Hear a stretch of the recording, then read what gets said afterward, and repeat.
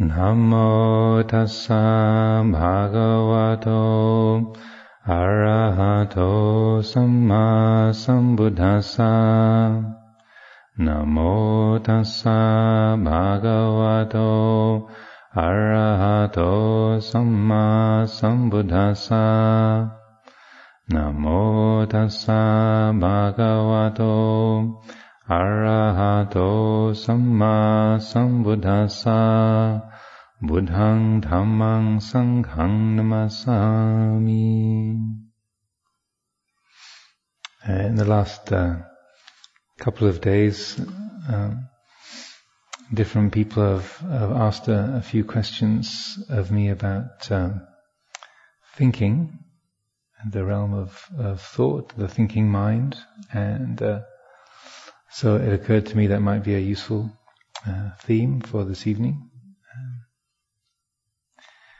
Since probably all of us who've been putting effort into meditation practice, and even if it's just something very new to us, maybe so few of you are just here for the first time, or just been aiming to learn meditation in the last few days or weeks, and others of us have been at this for decades. But whatever our experience might be, one of the most common experiences for those of us who aim to train the mind or use meditation is the prevalence of thinking, or how much effort and energy the mind expends on endless thinking, and how shocking it can be when you first think, yes, I need to meditate, it'd be a really good idea, and then I need to learn how to be peaceful and quiet, and then when we sit down for the first few times to endeavor to train the mind, to focus the mind and to be peaceful, it can be shocking, startling, just how completely out of control the thinking mind is, just like a wild animal romping around, an unbroken horse charging around in a large field, just racing here, there, and everywhere, and vaguely contained within the scope, the field of sort of the body sitting still, and the effort to watch and to be paying attention, but the trains of thought charging here and there, everywhere. Strings of associations and memories, ideas, fantasies, different patterns and images brought up by things that we hear, or memories that spontaneously arise, or just random images, associations just coming into being. So it can often feel like that the thinking mind is a real problem. It's like a brain disease, and that certainly I had that experience early on, just thinking, if only I could just get it to shut up, if only it would just go quiet, just for a little bit, then I'd be so happy. Just for a few minutes, just be quiet. And of course it doesn't obey those kind of commands or entreaties. So it can be something that can be a real burden to us, just the mind chattering away, filled with activity and endless questions, doubts. Why are things like this? And how do you do that? And why does it go this way? And what should I do about the other? And what's the right thing for me to do?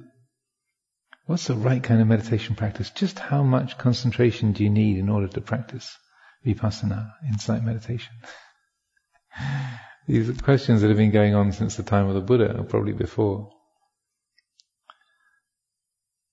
So it can be quite depressing, discouraging, just the degree to which the mind can keep chattering and coming up with doubts and issues of one kind or another. And there is a number of different approaches to this that you find in the teachings. But one of the most helpful of the Buddha's discourses on this realm of a conceptual thought, and particularly of this random chattering of the mind, the endless strings of association and mental chit-chat, is a discourse called the Madhupindika Sutta, the sweet morsel or the honey ball that you find in the middle-length sayings. And in this, there's a very succinct pattern that is laid out, and that is a very helpful way of mapping the process of mental activity, and also sketching out the way in which we can help it to quieten, or at least seeing the causes of how the mind gets carried away and caught up in its own creations. And creating this kind of internal monster and then being carried away by it. And it's interesting that in the beginning of the discourse, it starts off with an account of the Buddha sitting by himself in a forest and happily meditating under a tree, I think under the Bilva sapling tree.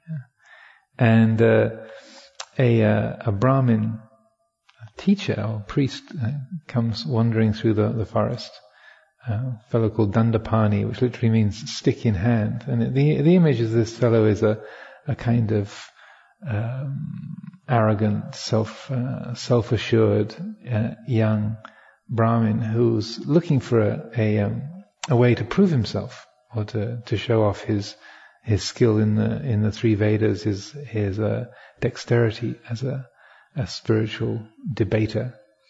And the Buddha is sitting quietly, and this fellow comes wandering up to him and gets the Buddha's attention and introduces himself, and the Buddha was happy to engage with him and to chat. And the fellow says, "So, good sir, what kind of meditation do you practice? What kind of teaching do you follow?" And the Buddha picked up from his whole manner and just the way that he looked and his tone of voice. So this guy is looking for a fight. He's looking for a debate, a contest, and to see who's going to be the smartest. And he wants to try and outwit me, or to make me look foolish by some kind of debate. And so that seeing that this fellow wasn't really interested in what the Buddha practiced or taught at all, but just wanted to find a way to prove himself as being superior, the Buddha said, I follow a teaching, such a teaching that encourages not contending with anyone or anything in the whole world. So at that point, Dandapani, as it said, his brow furrowed into 3 deep lines, and he clicked his tongue and muttering, he took off with nothing, and left the Buddha alone with nothing to say, nothing to add, and completely confounded. The Buddha was extremely quick in reading people's characters and intentions, and also it was a helpful reflection to this fellow. He says, "You're looking for an argument? I'm not going to argue." Or like in challenging someone to a fight, like in the old days of chivalry and the knights in armor, you want to pick a fight with someone, you'd slap them across the face with your glove, your gauntlet, and throw the gauntlet down on the ground. And it's as if this fellow is challenging the Buddha to a duel, and he sort of slaps the Buddha in the face and throws the glove down, and the Buddha says, "Nice glove." If you want to keep it, you better pick it up, because I'm not going to. So then the Buddha went back to the monastery and recounted this incident to some of the community gathered there, and he said, it's through this kind of it's through the uncontrolled mental activity, through conceptual proliferation. This is the cause of all quarrels, all disputes, all fault finding, all contention. This is the cause of all strife in the world. And then went off into his kuti and and left the community sitting there. So they thought, what did it? How do you get from conceptual proliferation, from wandering thoughts, to all of the conflicts in the world? How is that the cause of contention and strife? And how is that the cause of all conflict in the world? And so then they went and sought out the Venerable Mahakachana, and Kachana was the one who had the title of being the one who was most skilled at expounding in detail statements that the Buddha had made in brief. So when the Buddha would make a little cryptic statement or some kind of utterance like that, then Mahakachana was the one that people went to and said, what did he mean by that? And so they go and seek out the Venerable Mahakachana, who's also an Arahant as well, which is handy. As well as being a very good expounder. And it's actually in the sutta, it's Mahakachana who spells out this very helpful pattern.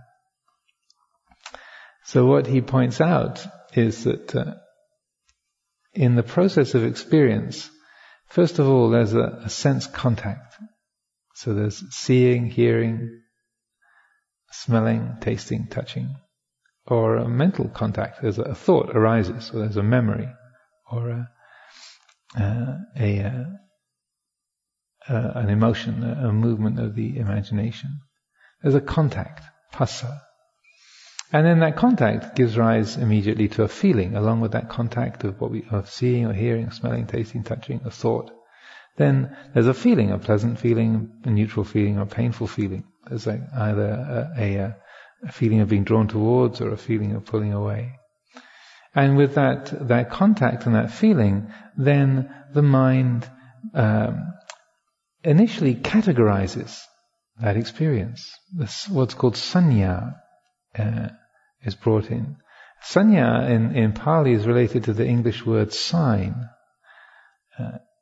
And it means to designate. It's related to the same thing. It's defining the experience. So sanya is the basic recognition of something that's seen. It's a sound. It's the in a way the pattern recognizing quality of the mind. It's that which discerns a particular pattern or form. And it's there even before conceptual thought. There's sanya, there's a perceiving, the perceptual process, the process of orientation and understanding. It begins with this basic pattern recognition, the factor of the mind, sanya. So recognizing that along with being pleasant, it's a sound, it's a pleasant sound, or it's a beautiful sight, or it's an ugly taste, it's a painful memory, or an attractive sound, whatever it might be. And then closely following after sanya, after that naming process, there is vitakka, and vitakka means conceptual thought. So along with that initial discerning or pattern recognition, then the thinking mind comes in and says, that's a beautiful red color, or I hate green, or it says that was a beautiful phrase, or that's my favorite flavor, or I can't stand seaweed, or whatever it might be. So the vitakka is like an initial employment of conceptual thought. It's the bringing in of language. So sanya, in a way, operates before language. Vitakka is then where the language and concept wades into the picture, and we start to form an impression or opinion in the realm of thinking. So then once there's a thought of, that's familiar, or I like that, or I dislike that, or that's beautiful, that's ugly, then that conceptual thought is picked up and then starts to have cause like a chain of reactions, a chain of associations that particular impression of, that's a beautiful red, or I don't really like green. Then this leads to what's called papancha, or conceptual proliferation. This is Buddhist jargon that you tend to get used a lot around meditation circles, but it's a really important, helpful concept to have to hand, because papancha is like that proliferating tendency of thought. It's the way that one, it's like a fire catching a field of dry grass, or spreading through a forest of parched, dry trees. That it catches whatever fuel it can pick up on, so that when the papancha, the momentum of papancha gets going, then it'll pick up on memories, it'll pick up on associated thoughts, it'll pick up on emotionally loaded habits of one kind or another, and off it races. So that the initial sense impression of a color or a sound or a thought, then it triggers this naming process, and then off it goes. And so then just the sight of somebody's jacket, or the sound of a particular bird, and then off it goes. Oh, I remember those pigeons that used to be there in my grandmother's garden, and those were really great days. But Uncle Harry, he was a real pain in the neck, and when he treated the family so badly, and then when I get to see him next time, I'm going to tell him this. But whenever you try and corner him and nail him down, and then he always wriggles out of it, and off it goes. All it started off with was the sound of a pigeon, and then next thing you know, that you're rehearsing this argument with Uncle Harry, and isn't it amazing? I think all of us will have experienced this so many times, where just something triggers a particular thought. It can be a sound or a smell, or a piece of a phrase of music overheard somewhere on the radio, in the passing car, and then I remember when. I haven't heard that tune for years. I last heard that when I was on the beach. Off it goes.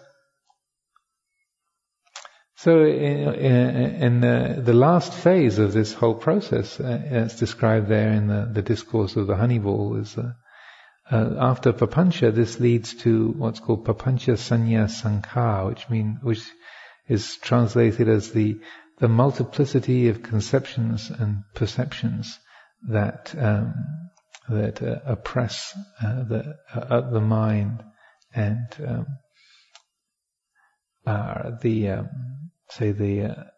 the burden on the heart. And in brief, what that means is that feeling of me under pressure from the world, me in here and the world out there, and this pressure or tension between us. So this whole process goes from an initial sense contact all the way to me being in a state of tension with the world, me wanting something I can't have, and being burdened by something that I don't like, me existing in a state of tension with the world, and because of that tension, then this is the cause of conflict, that trying to get hold of what we haven't got, trying to fight against the things that we feel are oppressing us or burdening us, and creating this state of alienation and conflict and friction. So this is a really, I find, incredibly helpful teaching, particularly in this time, just in the world, as these stressed circumstances, the climate change, the stressed economy, difficulties within the world of all kinds, within the community, within our families, just within our own mind, our own practice. These are extraordinarily applicable teachings, because when we find that the mind is caught up into this habits of papancha sanya sankhara, kind of caught into the conceptual proliferations and projections about ourself and the world, and there's a solidification. The mind makes this solid feeling of me in here and the world out there. But we think that we're seeing the real world. We think that we're seeing a valid perception, and we don't realize how much what we're meeting is actually our own projections. So that if I've already decided all the things that are wrong with Uncle Harry, and that he's always causing so much trouble, that when I actually enter the room with him, or there's an occasion where you're meeting that person face to face, then the more that the mind is embedded in its own conceptual proliferation, the less possible it is to actually meet the person. You don't meet Uncle Harry at all. You're just meeting your expectations, your fears, your projections, and that's what you talk to. You kind of start delivering your speech on how you should be. You shouldn't do this. You should be like that. And you're talking to your projection. You haven't even actually met the person at all. And often the other person is doing exactly the same thing. And so you have these two monologues going on where we talk to our own projections and we never really meet. Just in the process of coming here to England, winding up my life in California over the last few months, and then the prospect of moving here to Amaravati, I could see numerous times the mind wanting to try and figure out how it was going to be, or how I wanted to have things in a certain way, or I was afraid that things were going to be in another way, and I could see my mind, because the pattern of life at Abhayagiri Monastery is somewhat different from here. It's much more of a quiet retreat place up in the coastal range of California. It's a large forest and much smaller community, and has a much more of a sort of fixed communal routine, and so every so often I'd feel these little bursts of, when I get to Amaravati, I really hope they don't do this, or I really wish they do that, or what I'd like to do is. And I could see that as soon as that wave of vitaka turning into vipancha gathered any strength, then suddenly there I am. I'm imagining that I'm not in Abhayagiri at all. I've missed, that's vanished, and I'm in my imaginary Amaravati, the imagined Amaravati, and sort of having conversations with people who only exist in my thoughts, in my mind as a picture, and not really paying attention to, this is just a passing thought, this is just an impression, this is just a mental image, that's all. There's nothing real about this. This is an imagined future. There's nothing solid here, and I used that tendency because of I've been living in the monastery there for about 15 years, and I left Amaravati in 94, 95 to move over there. So it was a long time had passed. So I used those moments of the mind wanting to try and create a future and go off and inhabit it, to encourage me to just say, no, just leave it alone, to make it my task instead to come with a completely empty agenda, to come with no plan, no agenda, and no fixed idea about what I want to do here, or what I don't want to do here, or how I want things to be, how I don't want things to be.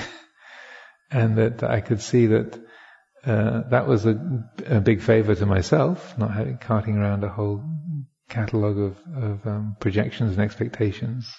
And also as a big favour to people here. That again, you're not arriving with a whole set of projections, so that I'm not actually seeing or being with the real Amaravati, but I'm being with my ideas and plans and hopes and expectations and anxieties. So there's a way then with the meditation when we find ourselves caught up in some kind of fantasy world. So you've heard a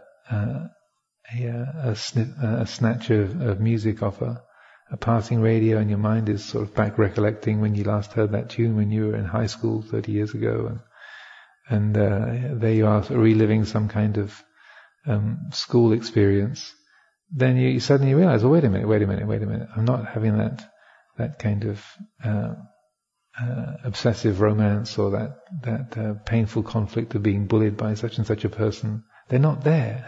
The 30 years have passed by since that moment. And so what we can do is to say, well, here at this moment is this feeling of inhabiting this memory of being at school and some kind of romance or some kind of conflict or some sort of memory of a particular teacher or friend.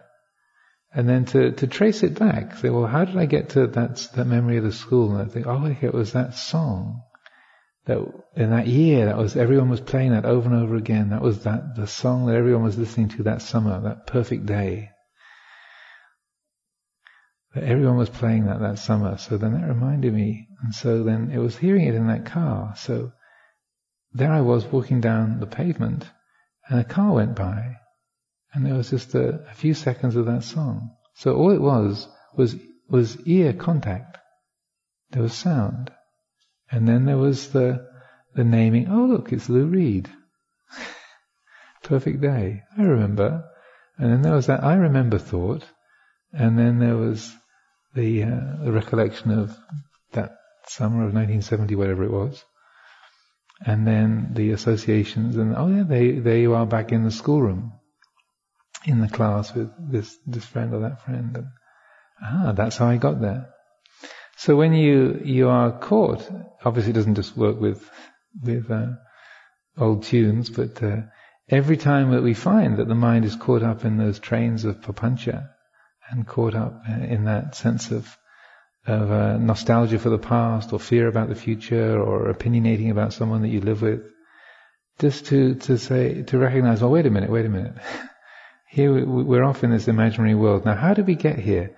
And you can follow it back through the chains of thought, through your memory of the succession of different ideas and mental images, and then what you find is that the more that you follow it back to its source, then the more peaceful and the less alienated you feel. The process of separation into subject and object, me and the world, that progresses and solidifies, it reifies the further you get down the papancha track. And the more you follow it back, and what one Korean teacher, whose name I can't remember, uses the phrase tracing back the radiance, which is like using the brightness of the mind. You're tracing that sort of in the track of the emergence of that energy. You're following where that energy had emerged back to its source, and that when you follow it right back, and there's just the recognition. Oh, it was just a sound. It was just a smell. It was just a taste. That's all. And in that recognition of that simplicity, that innocence, it's just there's no sense of self and other, of subject and object even. It's just, it's contact. That's all. Sense contact. Very simple, very easy. And also the sense of conflict or tension is absent. So this is a very helpful kind of method that I like to use myself and encourage, because it takes very little to trigger the habits of association, mental and conceptual proliferation. It takes a little bit of an effort to reschool ourselves, but when we do that, we find that it's so many times the numbers of things that we can be caught up in, a lot of anxiety about tasks that we're supposed to be carrying out, responsibilities that we have, judgments about other people, loves and hates, and frictions within ourselves and between ourselves and others. So many times, rather than just trying to think our way to a solution of what should I do, how can I solve this, or how can I get what I want, or how can I get away from this thing that's so burdensome, if we just take a look and say, well, how did this friction happen? Where did this conflict come from? Where did this longing or this fear, this irritation, this obsession, where did it come from? And then to take the trouble to train the mind to develop that tracing back, the capacity to trace back the energy, the radiance of it, to come back. And then when we get back to the recognition of the original source, just to let it really be known, to let the heart really taste the simplicity and purity of that. Oh, it's just a taste. It's just a color. It's just a sound. That's all.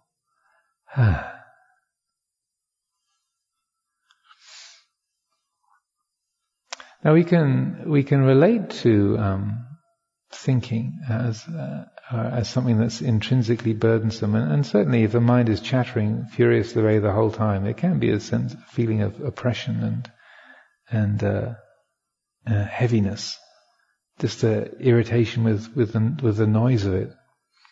But it doesn't have to be that way, and oftentimes the thought is oppressive simply because we feel that we're supposed to believe everything that our thoughts say, that if we're thinking it must be significant, it must be true. This is patently absurd. If we think about it, just because to bear that in mind, to have that concept, to be ready to handle thought in that way, just by simply framing it with the idea, just because I think it doesn't mean it's true. Because if you notice that you might think something this week, and then a month ago you thought something different, and a year ago you thought something else. So if it's true now, how can it be? How can what you thought a month ago be true, or a year ago? Yeah. And so to encourage a sense of skepticism or caution with relationship to our own thoughts. And one of the ways that I like to encourage to relate to the thinking mind, because oftentimes we feel that thought is in a bit of a different category to sight or sound or smell or taste. But as you notice that you can be seeing a visual field of objects like this temple, the pillars and the ceiling and the floor and the people, the shrine, and you can be completely at peace with what's seen, even though it might be quite a complex set of images, with different patterns and colors and forms and shapes, textures, the perspective. But yet, even though it's a complex picture of an array of colors and forms, yet we can be at peace with it. Similarly with sound, we can hear the sound of a voice, or the sound of birds, the sound of chanting, the sound of traffic, even, and be quite at peace with it. Again, it can be quite complex sounds, but the heart can be at peace with it. And with any other kind of sense object. But it's exactly the same with thought. But we tend to put thought into a different category, and we get so drawn into its contents, its stories, that we forget that thought, in terms of Buddhist psychology anyway, is just another sense object. It's just another perception. It's not anything special. And so if we take the principle that just because we think it doesn't mean it's true, or doesn't mean it's significant, we can relate to our own thoughts, just like we can the shape of these pillars, or the texture of the stone tiles, or the temperature of the room, or the feeling of gravity pulling the body to the earth. That it's no more special or significant than that. And so I often like to encourage people to relate to our own thinking, just as if it was the neighbour's radio. You know, that when the neighbour's got the radio playing, you didn't even choose the station. You're not interested in the program that they're listening to, or the adverts for the local car showroom, or the offers from Barclays Bank. You have no real interest in it whatsoever. But it's there. It's a sound, and it's going on. And just as you can hear the neighbour's radio going in the background, and you can make a problem out of it if you want to, but you realize you don't have to. It's just sound. It's no big thing. Similarly, we can relate to our own thinking, but that's an equal kind of dispassion. It's not you're not starting a fight against it. You're not getting drawn into it. You're not particularly interested. And so we can develop an easeful, relaxed attitude towards the thinking realm. And oftentimes it's the very effort to try and get the thinking mind to shut up and go away, and to not obstruct our meditation. It's that very pushing away, that very aversion and negativity, trying to get the thinking mind to be quiet, that feeds the whole process, the papancha mill that keeps the thoughts churning and keeps them revved up. And that simple relaxation of being just friendly towards the thoughts, not starting a contention against them. That very peaceful and relaxed attitude in relationship to thinking actually withdraws the fuel. It's not putting extra fuel onto the fire that's stoking the patterns of thinking. Now, when we have developed a certain degree of focus, or the capacity to calm the mind a little bit, then we find that actually, to our surprise, thought can be a really useful tool, rather than being something that's intrinsically a problem or a kind of brain disease. That thought can be tremendously useful to us. And if you look at the Buddha's teachings in many of the suttas, also particularly Ajahn Chah's teachings, over and over again you can see how there's a very direct encouragement to use reflective thought to support the whole process of understanding and of developing concentration and developing insight. Reflective thought is a skillful means that's woven into countless numbers of the Buddha's teachings, and so that what we're doing with reflective thought, or in Pali is called yoniso manasikara, or investigation, Dhammavicaya, the investigation of reality. These are the deliberate use of conceptual thought to clarify what's being experienced, to define this is what's going on. And so rather than thinking that or believing that I'm practicing meditation, I shouldn't be thinking at all thought is an intrusion, all thought is a problem, it shouldn't be here, and the less thought that there is, then the happier we are, the more enlightened we are. We're missing the opportunity to use a very, very helpful tool. And also, just because the mind is free of thinking doesn't mean to say it's liberated. As Ajahn Chah used to say, would say sometimes that when a chicken is sitting on its nest, it's not doing a lot of thinking, and it can sit there for days. It's not in a particularly liberated state. He'd say, this rock, this is not doing a lot of thinking. But this rock is not enlightened. It's not a liberated being. So just freedom from thought, it means the mind is quiet, but the mind can be quiet, it can be free of thought without it being a liberated state at all. So it's important not to equate just an absence of thinking with a state of liberation. The absence of thought can be a support, and that quietness can be very, very helpful. But it's not the defining characteristic. And when we use yoniso manasikara, reflective thought, what we're doing is we're applying a tool of a conceptual thought to, in a way, frame the situation that we're experiencing, what's going on. And through that framing, through that examining of what's going on, what's being experienced, then that supports a letting go or a disentanglement.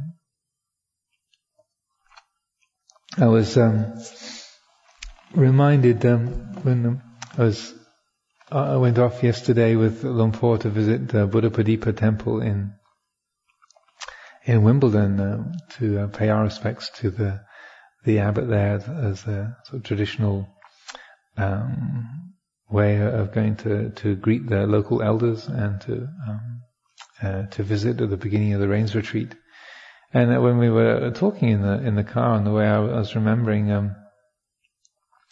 a particular time when I lived here back in the 80s and early 90s, and I used to do a lot of the monastery administration. So I was the monastery secretary for quite a few years, and I used to share the office with another monk, and a very dynamic monk called Ajahn Atapemo. And so the two of us shared, and he was more looking after being the sort of the representative for the English Sangha Trust. So the two of us shared the office together, and it was an interesting mixture of personalities and styles. And at a certain time, I was getting, really stressed by sharing this space with Ajahn Pema and finding fault with his particular way of doing things and the way he operated. And I didn't realize the extent to which my mind was churning over this and just going through this list of all the things that are wrong with Ajahn Pema. And he shouldn't be like this, and he shouldn't be like that, and how many times have I told him? And he never listens, and so on and so forth. And you know how it is when your mind is complaining or judging or criticizing, you develop a list of evidence to back up all of your complaints and grumbles, and you can gather this whole catalogue of events and instances where you've been upset, or that a certain person's acted in an unhelpful way, and then the more that you can actually quote sort of names and dates and places and incidents, and you can quote what was said, and then it backs up this feeling of righteous indignation, and you can get really lost in your own rightness. And so what happened was that my mind was getting caught up in this. I think it was about a month or about 6 weeks or so. I was getting onto this whole internal diatribe about all the things that were wrong with Ajahn Pema. And then suddenly, it was one day, I think it was after the mealtime, and I was just helping tidy up, and it was one of those, it was apropos, nothing whatsoever. It was a completely unguarded moment. And I was rolling up some mats after the mealtime. This is when we all used to have the meal. The nuns and monks all used to have a meal together in the sala. And so tidying up, putting things away, and then suddenly this phrase arose in my mind. There was some kind of grumble about what was today's wrongness with Ajahn Pema. And then the phrase came through my mind: association with the disliked is dukkha. Like we recite every morning. That's all it is.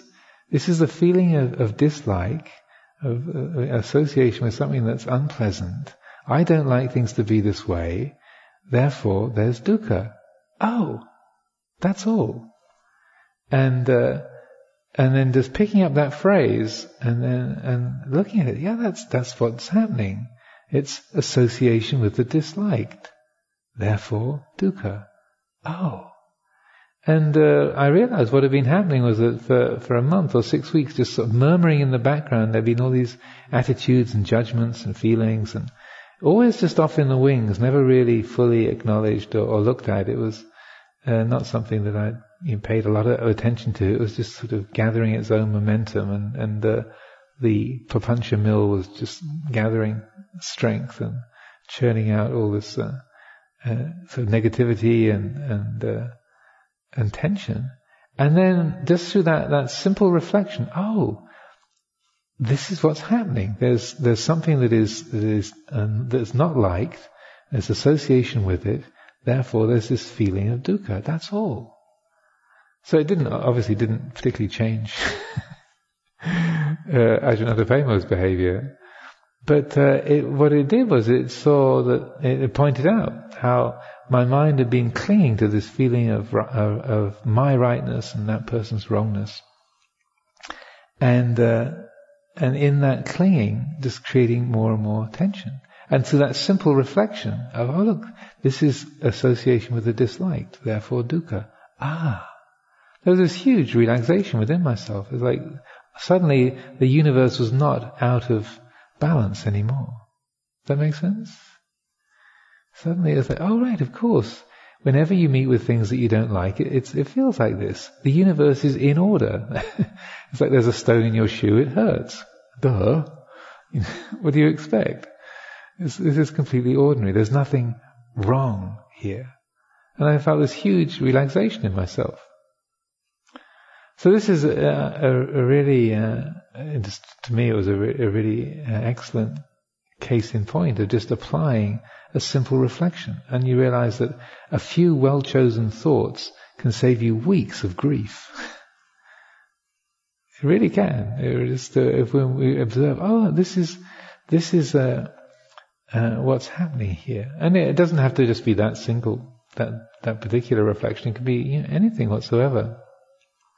Like if we're praised or things go well, if you're working in the kitchen and you're cooking something here at Amaravati, and then somebody comes up to you after the meal and says, "I saw you making that stir fry. That was really great. You really know how to do that well." And we can be praised for something, and we can feel that glow. And then if we're not conscious of that, or if we're heedless, we'll just feed on that. We'll buy into that, the happiness of that experience. But to apply this kind of reflective thought in this way, then it's just to simply consider this is the sweetness of getting what you want. Being praised is sweet. It feels like this. This is the sweetness of getting what you like, of being praised. Or if someone similarly says, "Did you make that stir fry?" Oh well, yeah, okay, nothing, no comment. And you feel you've been criticized or blamed, or someone doesn't like you. Similarly, you can buy into that and say, "What do they think? They're supposed to be a renunciant. We're supposed to be, not attached to tastes. And how can they get at me? And I'm doing my best. And besides, those vegetables weren't that fresh." But instead, just to reflect, this is the bitterness of being criticized. This is a painful feeling. That's all. This is the association with the dislike. This dukkha. This is the painfulness of being blamed or criticized. That's all. It's just a feeling. And then with that simple reflection, then it's much easier for us to stay with that, to be able to be at home with that feeling, just to know it as it is. This is just a sweet taste. This is just a bitter taste. That's all. It's perfect. It's completely innocent in and of itself. Another aspect of thinking, then, we can relate to the mind being taken up with doubts as being a big problem. Also there in the list of hindrances, the hindrances to concentration, to samadhi. You have doubt, vicikicca is right there. It's one of the 5 hindrances. You have sense desire, aversion, dullness, restlessness, and doubt. Vicikicca is one that's categorized there. It's a hindrance. So when the mind is caught into endless questioning, like, what should I do? Is this the right thing? Should I be here? Should I go somewhere else? How much should I eat? I'm eating too much. I'm eating too little. The endless thinking and doubting, trying to find out why and what should I do and what's going on and so on and so forth. It's true, certainly the mind caught up in doubt is an anguished, can be an anguished and painful state, also incredibly busy, particularly if we're trying to think our way to the end of a doubt. And so we can relate to that, any kind of questioning, as being similarly a burden or a problem or a hindrance to practice. But there's ways that doubt can be extremely helpful to us. I'm very fond of quoting Voltaire, the famous French author, who said, we said it in French, but in English it goes, doubt may be an uncomfortable state of mind, but certainty is ridiculous. Doubt may be an uncomfortable state of mind, but certainty is ridiculous. I find that very encouraging because when we look at things in terms of Dhamma, then doubt is the appropriate response in many respects. It's interesting that Luang Por Chah, when he would describe the 3 characteristics of existence, those fundamental qualities of the whole mental and physical world, anicca, dukkha, anatta, Dukkha he would translate as suffering or pain, and anatta, not self, my chaitwa, my chaiton, not who and what we are, not self. But anicca, he would often translate or would render as uncertainty rather than impermanence. Because usually anicca is represented as impermanence, as if it's like a quality, an objective quality of the material or physical thing. It's changing, the thought is changing, this building is changing. 15 years ago it didn't exist, now it's come into being. These oak trees have turned into pillars and formed the framework. These limestone tiles, I think, came from Italy probably. They were Italy a while ago, and now they're England. They're in a state of change. So we think of anicca as transiency or impermanence, as in a way a property of an object out there.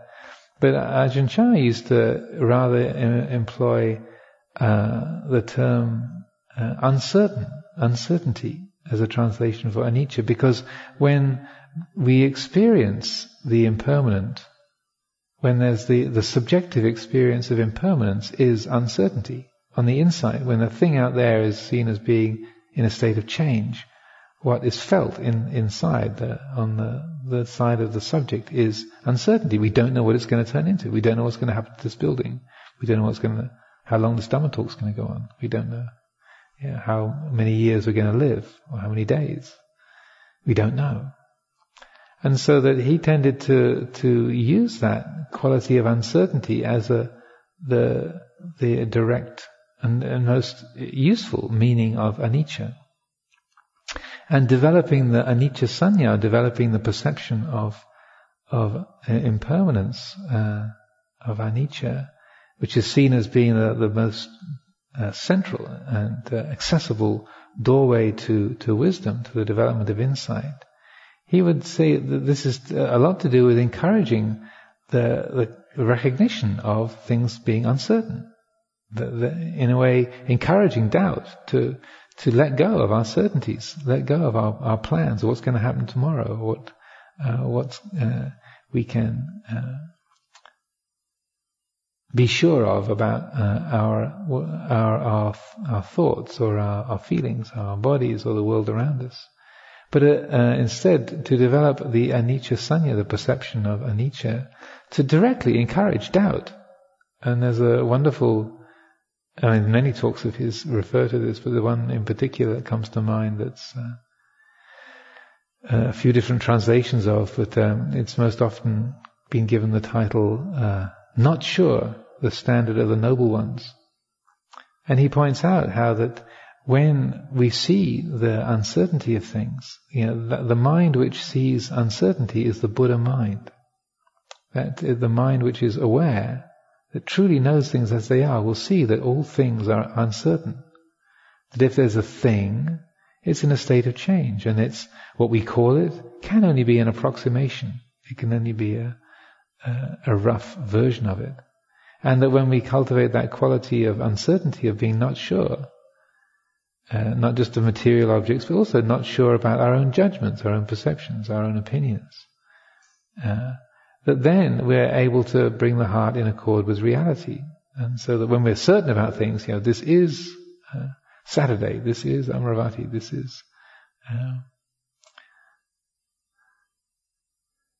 then what we're doing is we're taking a relative truth and we're unconsciously making it an absolute, making it something firm and solid and real, and that solidifying intrinsically brings the heart out of balance with reality. And that when we genuinely see the uncertainty of things, when we rouse that doubt, then we have the chance of really being in accord with things. So Ajahn Chah would encourage simple practices like, whatever arises in your mind, whatever you perceive, just remind yourself, not sure, it's not a sure thing. When you say, that's good, remind yourself, it's not sure. When your mind says, that's bad, remind yourself, it's not sure. When you're when you interpret something as being, oh, this is really great, this is a wonderful success, I'm really happy about this. It's great that it's gone, that things have happened like this. Remind yourself, it's not sure. Or when you think, this is a disaster, this is terrible, this is appalling, this is dreadful, remind yourself, it's not a sure thing. And that this development of anicca sanya, using, in a way, you're using reflective thought, you're using the capacity to question and to doubt. What you're doing with this, you're expanding the picture, you're loosening the rigid projections that we create around things. We're in a way shedding the limitations that we habitually create. We're letting our own habits of thinking and our own conditioning to be a little more transparent, a little less defining of everything that's going on. And in meditation, you can use this, like just as Ajahn Chah was describing, just to say not sure, or another way he would describe it would be to say, is that so? Jing Le. Or actually, when I use that phrase, I remember there was a bhikkhu who used to live with us here at Amravati in Chithurst years ago, called Tan Jnanadasi, and he had this way of saying, is that so? It was a very characteristic phrase. A few of you maybe remember him. Is that so? And he had this particular expression on his face. So when I use this as a reflection, I often remember Tan Jnanadasi. Is that so? And just to be able to ask, whether it's a thought or a feeling or a memory or a judgment, that's great. Is that so? I can't stand this. Is that so? I've had enough of this place. Is that so? I want to be here forever. Is that so? So that you're continually allowing the context of our thoughts and judgments, our fears, our desires, our hopes, our opinions. You're allowing them to be seen in their context. This is a formation that's coming into being, it's doing its thing, it fades away. It can't be an ultimate reality in and of itself. Don't get excited, don't get upset, don't get caught in it. And then the mysterious thing is that when we loosen our grip on our perceptions and judgments, our loves and hates, likes and dislikes in that way, then we find ourselves far more able to act in accord with them. We are able to, our actions and speech, the way to respond appropriately and most helpfully to the situations we experience. It comes forth from that quality of unentangled participation, unconfused seeing and attunement. Then what's appropriate, what's going to be most helpful, rises from that attunement, guided by wisdom, guided by mindfulness, guided by a lack of self-centered bias. So these are a few reflections on the realm of thought and the use of thoughts. I would really encourage everyone to employ these, because when we're experiencing difficulties, when things are painful for us, or we're really challenged, like someone insults us, or that we do something and it really does go bad. You have cooked something that even you can't eat, or that you've said something. You're in a sangha meeting and you've said something that was really, really off color, or was really offensive or hurtful, and or someone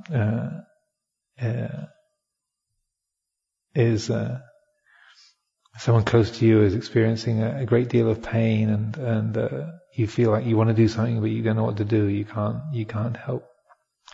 That there are many instances in our lives, whether we're a lay person, we're just here just for the evening or for a few days, or we're in the monastic community and we've been around for months or years. All of us experience times of great pressure and tension and alienation. We're really caught up in some excitement or enthusiasm or some shock or some fear some sense of oppression, painfulness. And so the tendency that we have is to want to get away from that, or to explain it, or to contend against it. But it's so these very simple and straightforward teachings about understanding our thoughts and the emotional charge behind them. These kind of practices can help so much in bringing our attention to how that those patterns of experience work. That you can really bring the attention right to that issue. Oh yes, this is absolutely what I didn't want to happen. This is the feeling of things going completely wrong. Or this is what I really like. This is great. This is things going absolutely perfectly. This is the sweetness of getting things exactly how I would choose. It's like this. And just a simple framing, a simple naming of what's going on can be so helpful in bringing those emotional states, particularly difficult, painful emotional states. Usually we don't have trouble with attaching to happiness. It's not such a big issue. But painful things that bring up fear in us, things that bring up alienation or stress, they're much harder, and there's strong emotional feelings within us. But just to be able to use these teachings to recognize, if we bring these reflections, this direct way of apprehending and meeting those experiences, then you're not suppressing them, you're not trying to get rid of them, but just saying, this is the tension of fear. This is the feeling of threat. It's like this. This is the feeling of grief, of having lost something that was precious. It's like this. Then you find that there's a simplicity and a naturalness to that experience, even though it might be very burdensome or heavy and painful, the tears running down the face. But there's within that, there's no sense of wrongness. The universe is not being perceived as being out of order. Say, there was something that was precious to me and now it's gone, and so there's a feeling of grief. That's all. And we can use these very simple, direct teachings to help us know the flavors of the human world, to know them, understand them, to not be thrown off balance by that, to see how this is part of the whole human drama, the flavor of the world. It is like this. And then we can feel the emotional tone of it, feeling those the physical sensations that go along with that, to feel it, to know it, to let it go. And so then that even intense emotional states or difficult experiences, the loss of a loved one, or some kind of wrong, something that we've done that's been terribly hurtful to others, or things that others have done that have been hurtful to us, we find that we can know those and understand them and digest them. To see these are also patterns of nature that arise and cease, that can be received, can be known, and then in that direct knowing and seeing them as aspects of nature, then our response to them, what needs to be done and what needs to be said, then comes out of that, as I was saying, that quality of attunement. It comes out of wisdom. It comes out of mindfulness, a heartful and mindful attunement to the present moment, rather than reactive patterns of sadness or grief or aversion or feelings of incompleteness. There's a way that we respond to the ups and downs, the joys and sorrows of life that acts in accord with Dhamma. It's an expression of Dhamma itself, and this is an ability that we have. We have the resources. We have the teachings. Just like every day we chant association with the disliked is dukkha, separation from the liked is dukkha, not getting what you want is dukkha. These are not secret teachings. These are not hidden from us. Yeah. Just a simple observation that everything is impermanent. Yeah. Sabbe sankhara anicca. All sankharas are impermanent. It's right there. So picking these up, taking these simple, direct teachings and applying them. Oh yeah, everything is uncertain. Everything is uncertain. Everything is impermanent. Yeah. All things come to an end. Just that much. And then just applying that, bringing that to hone in on the momentary experience. And then letting ourselves fully know the result of that. Oh yeah, this is impermanent. This is uncertain. And then letting the lightness of heart, those experiences as a result of that, to be fully known. And so, speaking of impermanence, so is this talk. So, I offer this for reflection this evening.